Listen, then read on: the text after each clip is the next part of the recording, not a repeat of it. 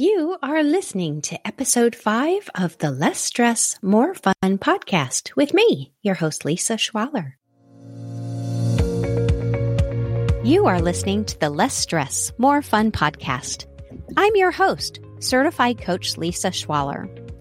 I'm here to teach you how to rise above the stress of modern life so that you can focus your energy on what matters most. Listen, the goal is not a perfect, shiny life, but I am interested in helping you create a life that's perfectly suited to you. All right, let's get started. Well, hello, everybody. How are you this week? I'm so excited to be here with you today to talk about the last in my series of 3 foundational podcasts, welcoming you into what we're going to be talking about. There was an episode talking about all about thoughts, like paying attention to the words or the voices in your head that you have every day, and then paying attention to the feelings. The second one was all about feelings, paying attention to the vibrations that happen in your body as you react to the words that you have in your mind. And today we're going to be talking all about results. So let me start by asking you a question. Do you believe that you're the captain of your ship, the master of your domain, that you have free will to act and react to what life brings your way? Sometimes people are like, oh yeah, totally. But in the heat of the moment, they're like, man, the world is happening at me. It's not me. I can't control it. And the truth is, we can't control everything in life, but what we can control really counts for a lot. It really shapes the way we experience our lives on a day-by-day basis as we reflect on our lives. And even more importantly, when we have a sense of what we really can control and what we can very comfortably or uncomfortably just let go of and surrender, it really allows us to create things that we want in our life. It really allows us to step into that beautiful, ultimate creative space. And that's the fun of life, right? Like we're here. Maybe it's a game. Maybe it's serious. Maybe it's not. Who knows? I don't know. I just kind of think it's just kind of like you just show up and you just play the best you can with what arrives for you, if the circumstances of your life and, the decisions that you make. And sometimes you win and sometimes you lose and sometimes it goes great and sometimes it goes down into a terrible dumpster fire. So with that in mind, I wanted to read a quote by Gandhi. It's one that I really think is a beautiful way of describing the method that I teach, because for one thing, it really points to the fact that what I'm teaching, it's not all that new and invented. It's just a way of looking at life that alleviates suffering. So here is the quote. Your beliefs become your thoughts. Your thoughts become your words. Your words become your actions. Your actions become your habits. Your habits become your values, and your values become your destiny. I just love that because it shows how much there's what happens around us in the world, there's what we observe, but essentially when life situations, they come into our awareness, right? Our brain receives a gazillion, that's not the scientific number, by the way, but our brain receives so much input on a daily basis. And that's just if we're natural people not interacting digitally or with other humans. But when you add those in, interacting with people, and our brain is trying to understand that. And we go read the news, and our brain is trying to understand and respond to that. And over time, our brain forms belief systems, it forms views of the world, and these things are created both by that ecosystem that we're in, the culture that we grow up in, the subculture that is our family, and then our own individual responses to that. And the beliefs that we form about how life works that becomes kind of the pattern of thoughts that we notice more frequently. And that's really where looking at our thoughts is so interesting, because we sometimes have patterns of thinking that are legacy. They're ages old, and we don't really look at, does this actually help me create what I want in my life? And how we think influences how we show up, how we respond, the things we value, the decisions we make, and yes, the results that we create in our life. So if thoughts create feelings, which spur our actions, and that creates the results we see in our lives, what can we learn from that? The thing that I think is important to point out is that this kind of gets into tricky territory for me, is this idea that what you think and how you feel creates actions, and then that's the results you see in your life. Because on one hand, I believe that to be true. And on the other hand, I want to caution all of us, me included, especially maybe me sometimes, is that just because we create the results in our lives doesn't mean that, we're bad or flawed or wrong if we don't get things right, because we're human beings. We don't do things fantastically the first, second, or 12th time we do something. When we try new things, sometimes it's going to go great and sometimes it's not. And I think sometimes this teaching can almost raise the bar for people who maybe tend to expect high things of themselves and others. So I just want to put that out there, that we're people. I'm a person. I'm learning as I go. As I've loved to say, like, we're all winging it. Life is one ginormous improv. And everyone else in your life, they're also improving, that they don't have a script.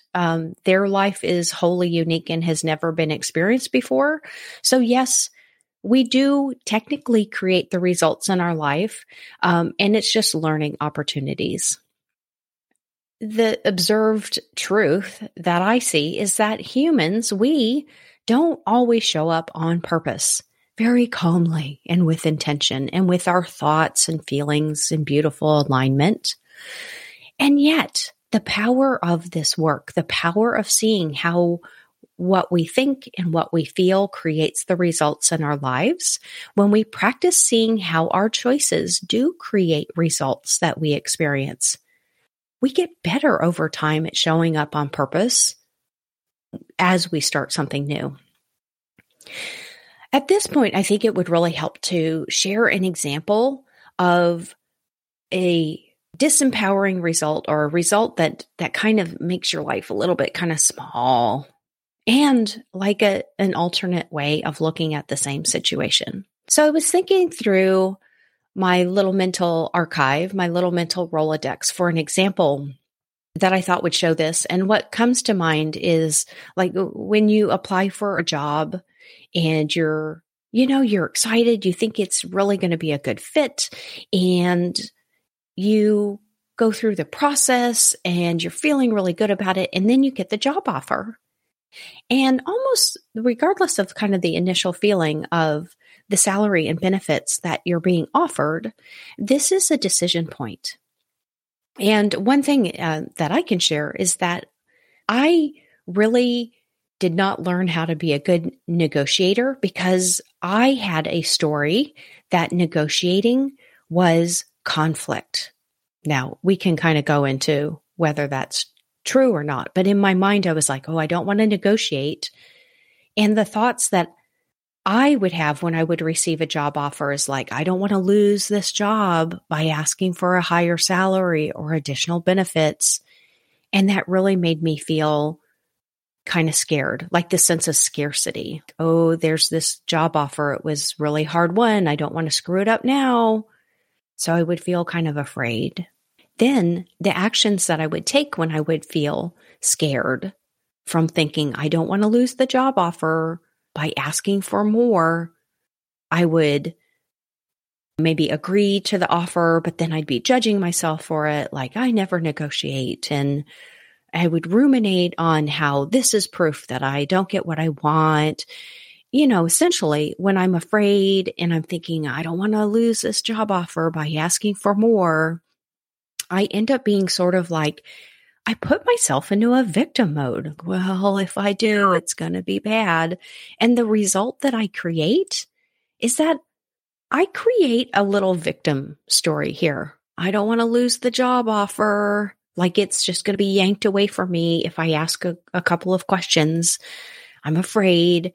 I'm in this kind of mental headspace and maybe I accept, but I'm like, I better just take what I get. It just really, the result is that I really create this dynamic where I basically, with my brain, kind of deflate the excitement of getting the job offer in the first place, which doesn't feel great. And then I get to, then all the articles that you read about how women don't negotiate job offers. And I'm like, yeah, that was so me. It's, and then, it allows me to play into this victim story. So what's the alternative? What's an alternative response to it? Same job offer, and a different version of my brain might say, I really want this relationship with this company to feel great. And I have a feeling of possibility. And from there, if I'm thinking, I want to start this relationship off and I want it to feel great for everybody. And I have this sense of possibility because I start to think, I reflect on what it would be that they feel excited that I'm joining the team. I feel amazing about starting off.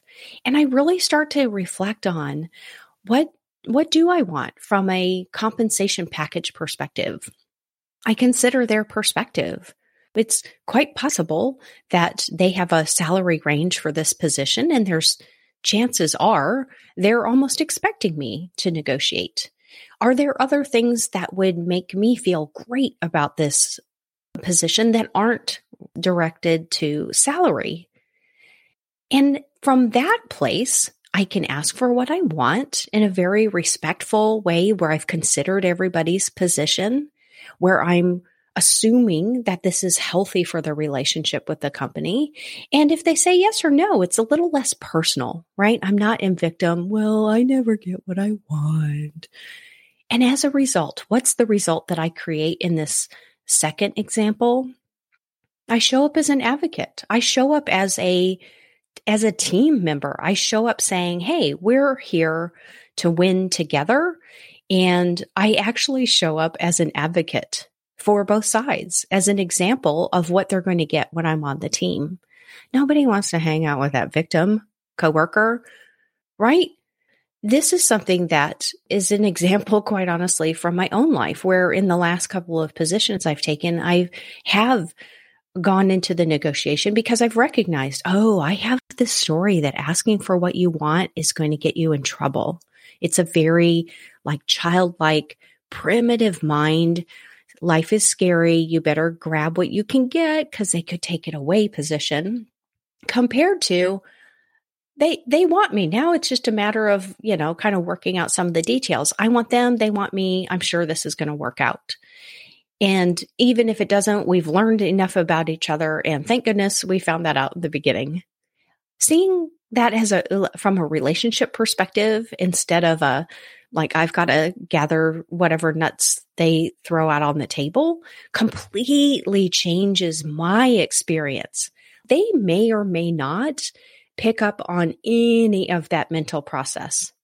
But if you imagine that they do, like me showing up with kind of my energy is, victim, take what you can get, scared, afraid, compared to, I'm so excited about this. Let's see how we can get this started off really great. There's a totally different energy in my own body. And if they pick up on it, chances are they're going to be a little bit more excited about Lisa number 2, the empowered. I believe in this. This is possible. There's a lot of possibility here. So that's just an example. We create results in our lives by the thinking and feeling that we choose for ourselves. And sometimes thoughts and feelings come up that are not super empowering and feel great. And that's fine. Those thoughts are there. They're just there for us to learn from. And I would offer to you that when you're going through these experiences in life, sometimes I really want to highlight another set of results that people get. And that's, sometimes we give in. We agree with someone else's preference. We let them decide, but we are still deciding. We're deciding to hand over the decision to that person. So I sometimes will hear clients say, "Oh, well, I didn't create that result. That was my partner. They just decided to go do that," as if they didn't have any opportunity to express their opinion, to agree, to disagree. So just getting really curious when you're agreeing with someone else and you may think you're handing over the choice or the result to the other person, but you're kind of complicit in it. It can feel unfair to own results that you create for yourself when it's in partnership with other people, but it's also super liberating because you can say, you know what? I actually, I let them take the reins. And so I'm going to take responsibility for my role here. Like maybe not for everybody's role, but for how I showed up there. Are you ready for Coach Lisa's homework this week? I want you in the next week to really think about how your thoughts and actions created the results of where you live, who you live with, and what you do for a living. So I'll go ahead and say that again. So your homework this week is I want you just to kind of think about where you live, who you live with, and what you do for a living. And reflect on the thought patterns that created those results and how you feel about those results. Like, are you like, oh, I love where I live. Yeah, I made this decision and then I thought this and then I felt this and then I took these actions. And that's why I'm in the place that I live right now. Or yeah, the job, sometimes I think we can be like, oh, well, someone contacted me and I just sort of fell into it. We were just kind of just sitting on a staircase waiting for someone to throw us a job. But notice how what you thought, felt, and the actions you took actually created that result for yourself. Just looking historically can be a really great way to practice this concept. And then you can be like, man, this is exciting. Like I look around my office right now and I'm like, oh yeah, this microphone is here because one day I decided I love being a podcast guest. Maybe I should just go start my own podcast. And here I am. I am looking at this really cool pencil with cars on it. And I was like, oh yeah, I remember when I bought those pencils for the kids back when they were little, or my Bubba water cup, which I love so much. And I'm like, oh yeah, I remember when I was looking for a certain size water cup that had a straw. Everything I'm looking at, it's actually delightful to do it. I look around, I'm like, oh, look at all of these thoughts that turned into things that I can actually touch. Look at this beautiful podcast where I'm talking to people and we're hanging out, exploring concepts. My thoughts create my results. How fun is that? It makes me feel really powerful. Not like crazy drunk with power, but pretty powerful. And I want you to feel that same sense of power, responsibility, self-control, and even how playful is that? Woohoo! Look at my hand lotion on my desk. I created that there. I mean, it sounds silly, but it can really, really, really make life a lot of fun. And that's what we're here for. So this week, go out there, pay attention to how thoughts end up creating the results that you experience. And again, it could results you can touch, feel, measure, or it could just be the way you feel. And we will talk more next week. All right. Love you all madly. Do you set and then break New Year's resolutions? Why don't we do something different and we'll really set you up for success for next year? Join me this December for a fun 5-day group experience called Get Ready for a Fun, Sexy 2022. I'll help you dream up your wildest dreams, and then we'll create a plan that works with your preferences and your busy schedule. Visit lisaschwaller.com/hello2022 for more details. The link is in the show notes. See you there. Thanks for listening to the podcast. If you're enjoying what you're learning here, I'd love to have you as a member of my Less Stress, More Fun podcast community on Facebook. Join me there to continue the conversation from the show, plus get access to things I share only with community members. It's been so much fun spending time with you today, and I'll talk to you next week.